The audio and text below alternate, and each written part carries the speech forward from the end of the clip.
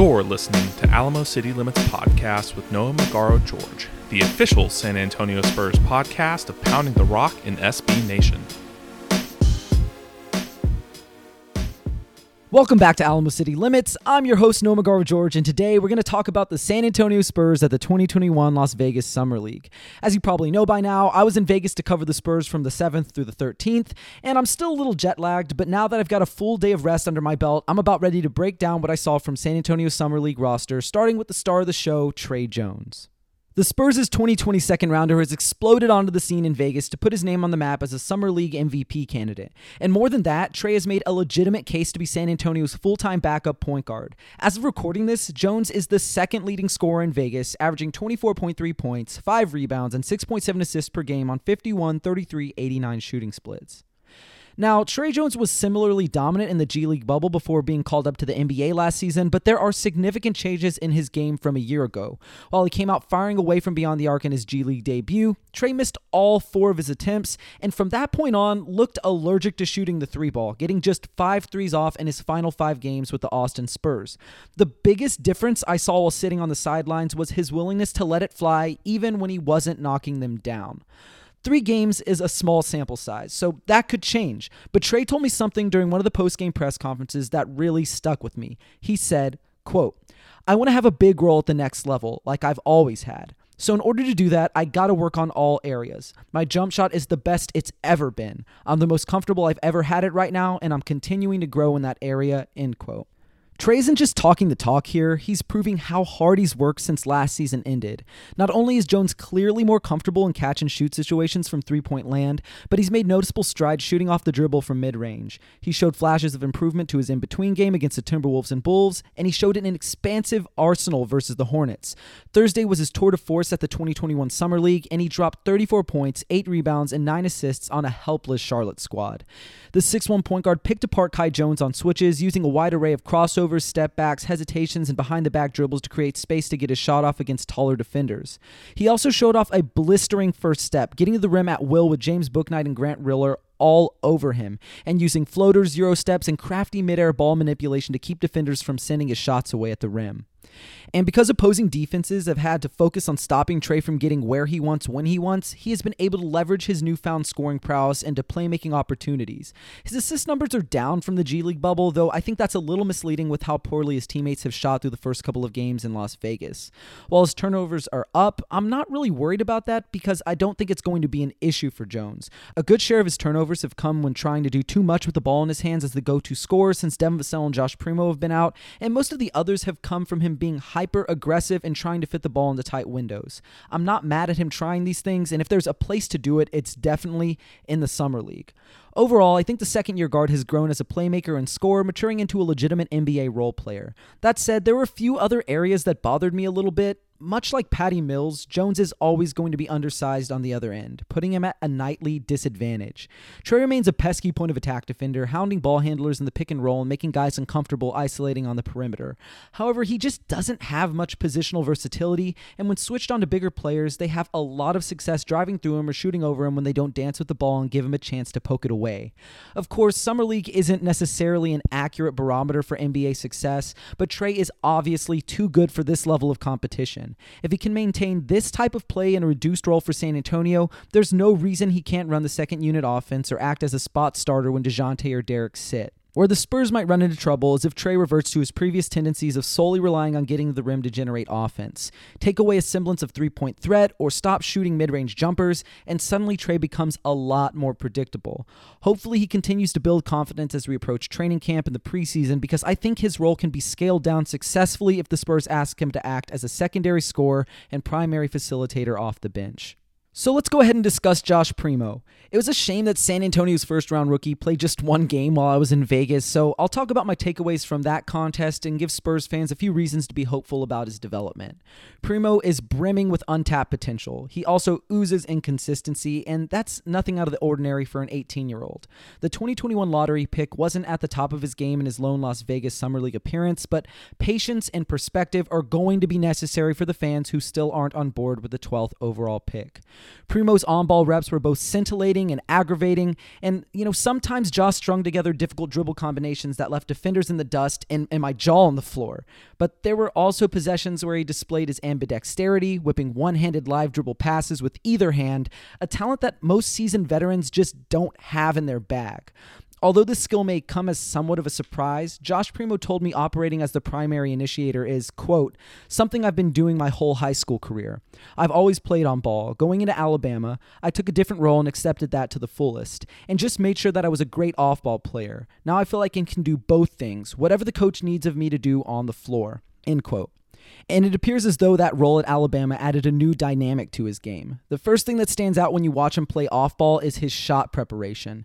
Few players his age have their hands ready, feet set, body squared, and butt low to the floor. You may see one or two of those things from a rookie, but the fact that he does all of those things so well and relocates intelligently at 18 is such a great sign for his trajectory.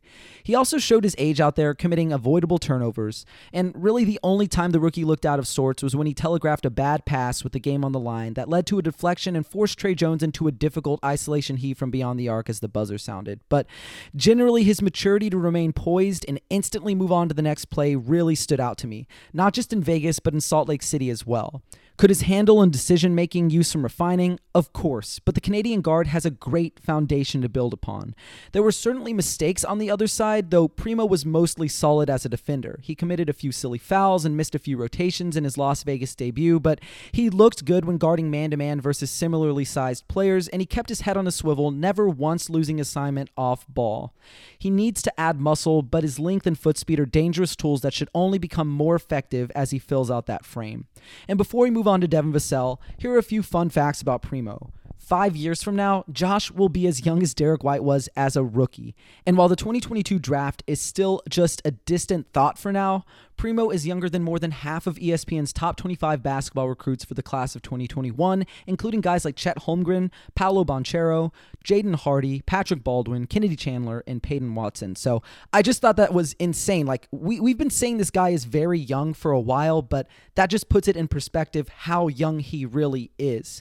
But moving on to Devin Vassell, he was a little bit of a disappointment in summer league play. The second-year wing was bothered by hamstring tightness in Salt Lake City, and that nagging injury carried over to Las Vegas, where he asked to be removed from the game against the Bulls. We still haven't seen him suit up again, and from what Mitch Johnson said in the last post-game presser, it doesn't sound like the Spurs want to risk his health in any way for a summer league exhibition that doesn't count towards anything, really. So Vassell had the ultimate green light, getting up 21 field goal attempts per game before leaving the contest early against Chicago. Unfortunately, Devin just couldn't get his shots to fall, often missing short, and I would chalk at least some of his struggles up to not being 100% out there, and he routinely got to his spots on the court by patiently using screens in the pick and roll, and that high release kept most of his shots from getting swatted, but it really didn't matter that much because he only shot 34.8% from the field, so take all that information for what it's worth. He also found other ways to get himself going, including fearlessly attacking the rim, getting to the line 5.3 times per game. That said, Vassell still really has quite a ways to go before I'm comfortable saying that he should run any offense for the Spurs in the NBA. He wasn't really the best decision maker with the ball in his hands, and he wasn't much of a creator for his teammates either. And as encouraging as it was to see the 11th overall pick generate unassisted buckets, head coach Mitch Johnson pretty much echoed my sentiments after the Timberwolves game, saying, quote, he missed some shots early and was a little out of rhythm as well. He's still trying to evolve into becoming comfortable handling the ball in the pick and roll, doing things off the dribble, end quote.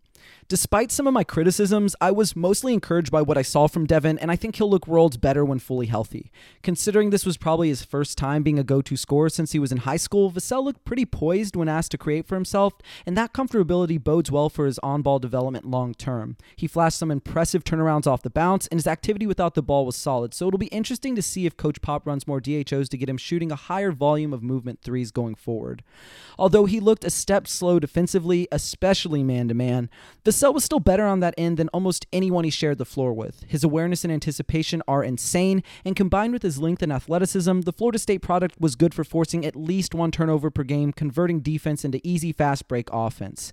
That sort of defensive pedigree is what has me so excited to see him play alongside other elite defenders like DeJounte Murray, Derek White, and Jakob Poeltl. And surrounded with fewer defensive liabilities, Devin could help San Antonio sport one of the best defenses in the league this season. At least that's how I see it. And the last player we'll discuss in depth is 2021 second rounder Joe Wieskamp, who started slow but gradually built some momentum from his previous games to record his best summer league outing with 17 points versus the Hornets. You know, much like Primo, Wieskamp has excellent shot prep and moves well without the ball. He showed a strong understanding of how to use screens to get himself open and knock down a handful of movement jumpers and catch and shoot triples. He also continued to make timely cuts both in the half court and in transition, which got him a few uncontested looks at the rim. However, unlike the rest of the players we've talked about up to this point, Joe doesn't look comfortable at all operating with the ball in his hands. He looked out of place when asked to create his own offense, and when he tried to take defenders off the bounce, they often cut him off before he could get to his destination, forcing him to retreat back to the perimeter or kill his dribble prematurely. Thankfully, that won't really be much of a problem as Wieskamp doesn't project to do much self-creation in the NBA. And while that won't be his role, it's always nice to see players getting a chance to play outside of their comfort zone in Summer League, which is exactly the place they should be doing such a thing. Joe told reporters, quote, "Summer League is all about learning, and I feel like I'm learning something new every single day. I'm feeling more and more comfortable with each game," end quote. And it's great that Joe also understands that making the transition to the next level from college is a huge process. The 6'7" swingman is a great positional rebounder, and though he doesn't create open looks for his teammates often, he keeps the ball swinging within the flow of the offense, which can ultimately lead to better shots for the Spurs. Still, there are a few things that concern me when it comes to the former Iowa Hawkeye.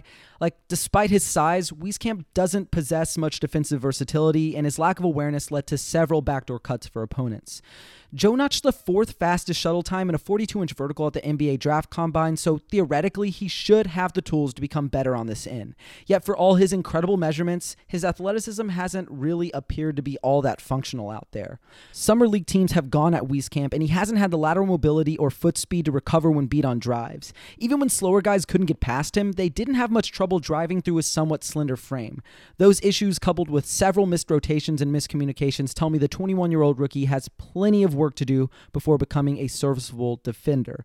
But let's close out the Wieskamp discussion by focusing on one of his greatest strengths. His three-point jumper looks buttery smooth, and while the motion is relatively slow when compared to the league's premier sharpshooters, his release is high enough to give him the extra time he needs to get his shot off. If Joe gets to spend an extended period with assistant coach Chip England, San Antonio could have a lethal floor spacer on their payroll sometime soon.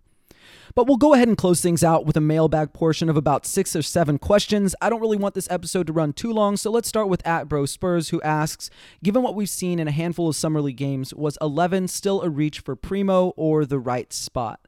Actually, I think Primo was drafted 12th, so I know I'm being a little bit too literal, but getting more on topic, no, I don't really think we're going to know whether or not Primo was a reach until, 2-3 years down the line.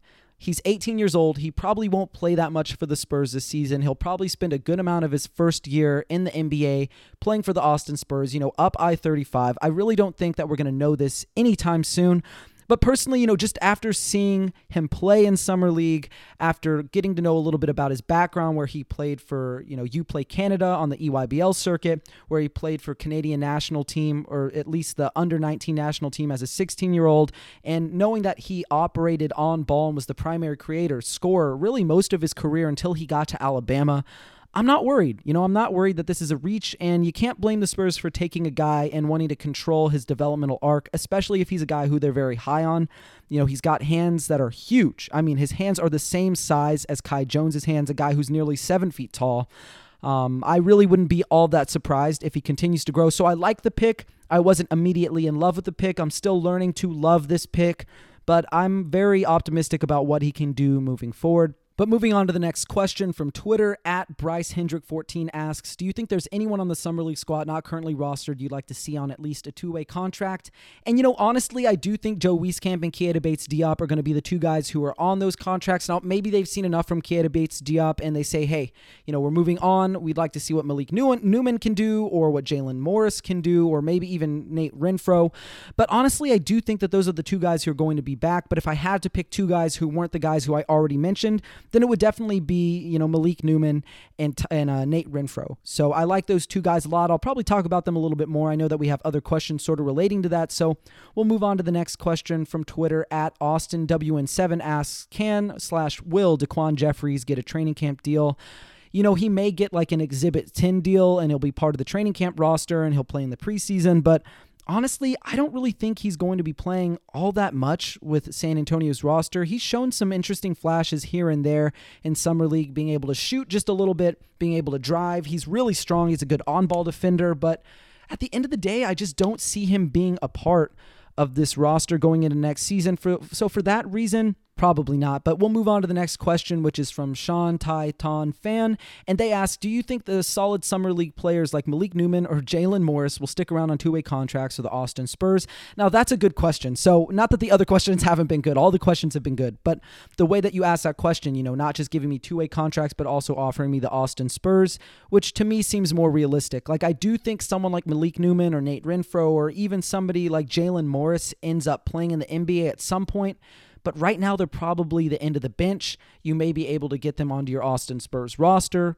I don't know how much those contracts are worth, but they're probably not going to be the two-way guys. Again, the two-way guys for me are Joe Wieskamp and Keita Bates-Diop, and I don't really think that the Spurs are going to go in a different direction than that. Maybe they do. That would surprise me a little bit, but for now, those would be my guys for that answer. And we'll move on to someone I know very well, Ty Yeager, at the Ty Yeager. He asks, favorite Spurs player in Summer League outside of the 4 draft-picked players?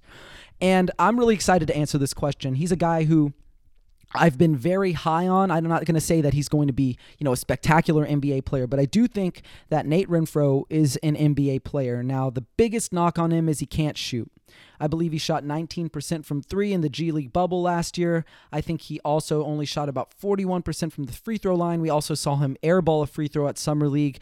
But those things don't worry me that much. Like, if the Spurs have shooters like Doug McDermott, Derek White, Lonnie Walker, Bryn Forbes, those guys out there, you can sort of afford to have at least one guy who doesn't shoot, as long as that guy does a lot of things well. And thankfully for Nate Renfro, he does a lot of things well. He passes the ball really well. He cuts really well off ball. He's a lob target. He's also a very good defender. He's a little skinny. He's a little undersized if you play him at the center like he's been playing for the Spurs at Summer League.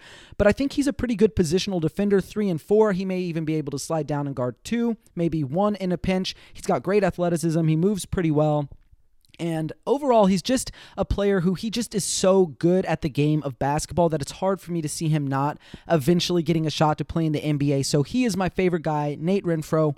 If you even go look at his numbers that he posted in the G League last season, like, those numbers will probably surprise you a little bit. And I know I talked about his shooting percentages not really being all that good, and that's definitely a fair thing to talk about when you're talking about somebody who's in the modern pace and space NBA, but we're going to go ahead and just read off some of his numbers from the G League. You look at it, 4.4 points per game. That's nothing special for 25 minutes per game, but it's the rest of the entire package. It's the 6 rebounds. It's the 4 assists. It's the 1.5 steals. It's the 2 blocks on just 1.5 turnovers.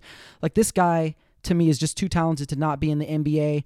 I got a chance to see him play my alma mater, the University of North Texas, when they were in the CBI against the University of San Francisco, and I genuinely believe the injury that he suffered leading up to the draft process is what kept him from getting drafted, but I wouldn't be surprised to see him on an NBA roster at some point. I know we've taken quite a bit of time with this question, so I'll move on to the next one from @AngelGuti3.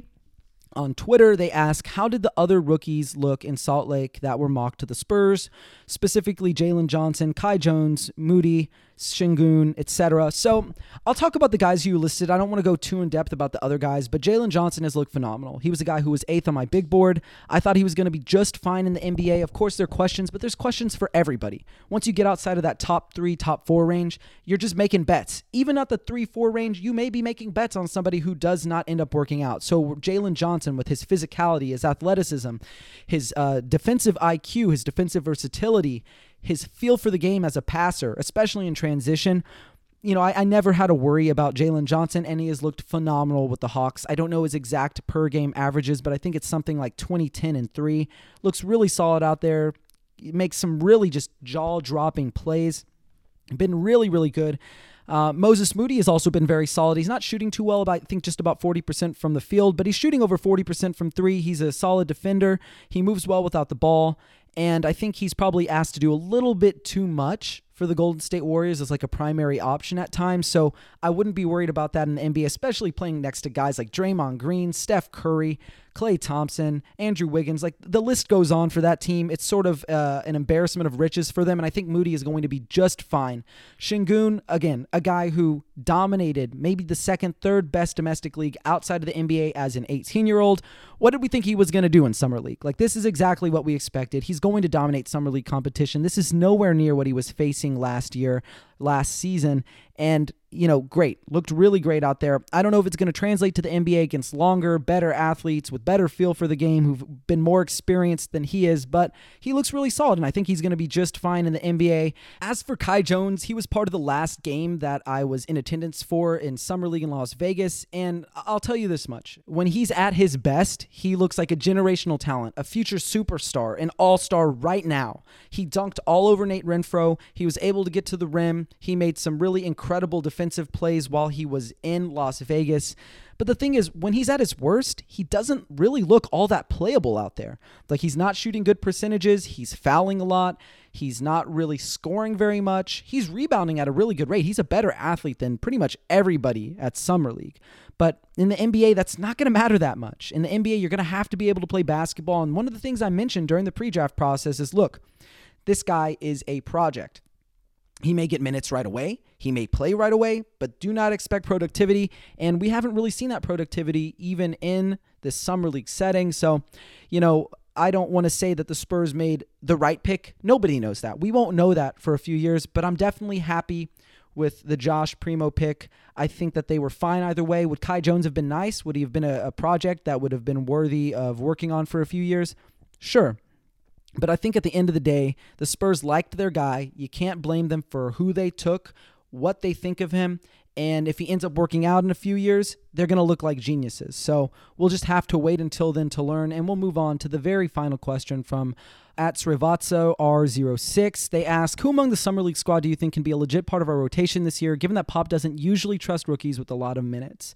So obviously Devin Vassell and Tre Jones are not rookies, and really Devin Vassell was the only guy who played for San Antonio. I know Tre Jones got into a few games last year, but really, Vassell had a pretty consistent role in terms of minutes, not necessarily his role on the court, but just getting minutes consistently. There were games he sat out once Derek White came back, but he was good enough, at least in Pop's eyes, to play him the most minutes per game of any rookie since Kawhi Leonard. And that's not saying he's going to be Kawhi Leonard, but we certainly know that he showed off some self-creation potential. We know what he is on the defensive end. He could probably get even better on both ends. So Devin Vassell is the first guy who we're going to talk about. He's the guy who should be getting more minutes, more shots, a higher volume of touches within this offense, probably with the second unit, maybe with the first if he ends up unseating somebody in the starting lineup.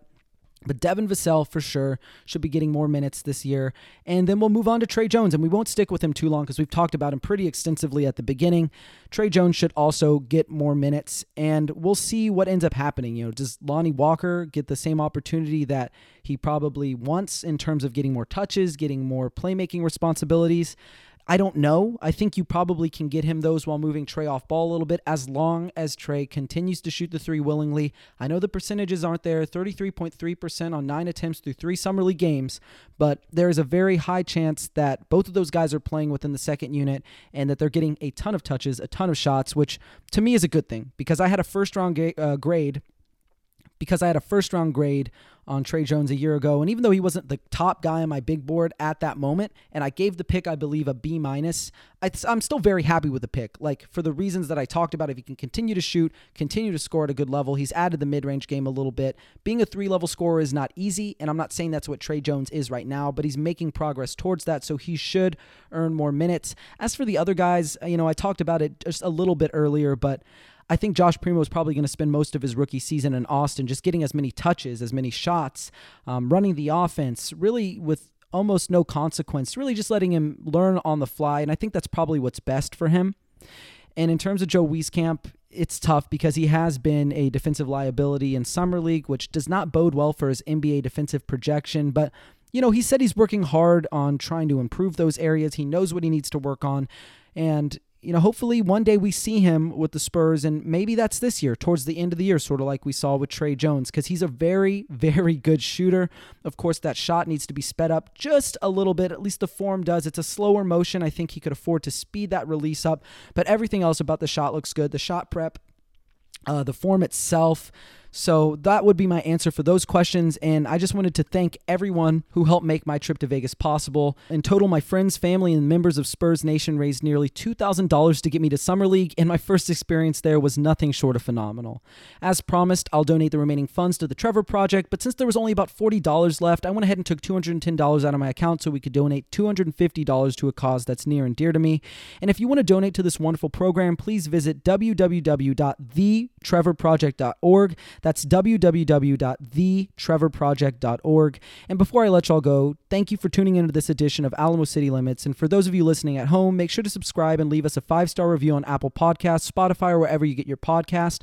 We've got a fantastic staff of writers over at Pounding the Rock who do an amazing job of keeping everybody up to date with their favorite team. So check our stuff out. But until next time, Spurs fans, take care.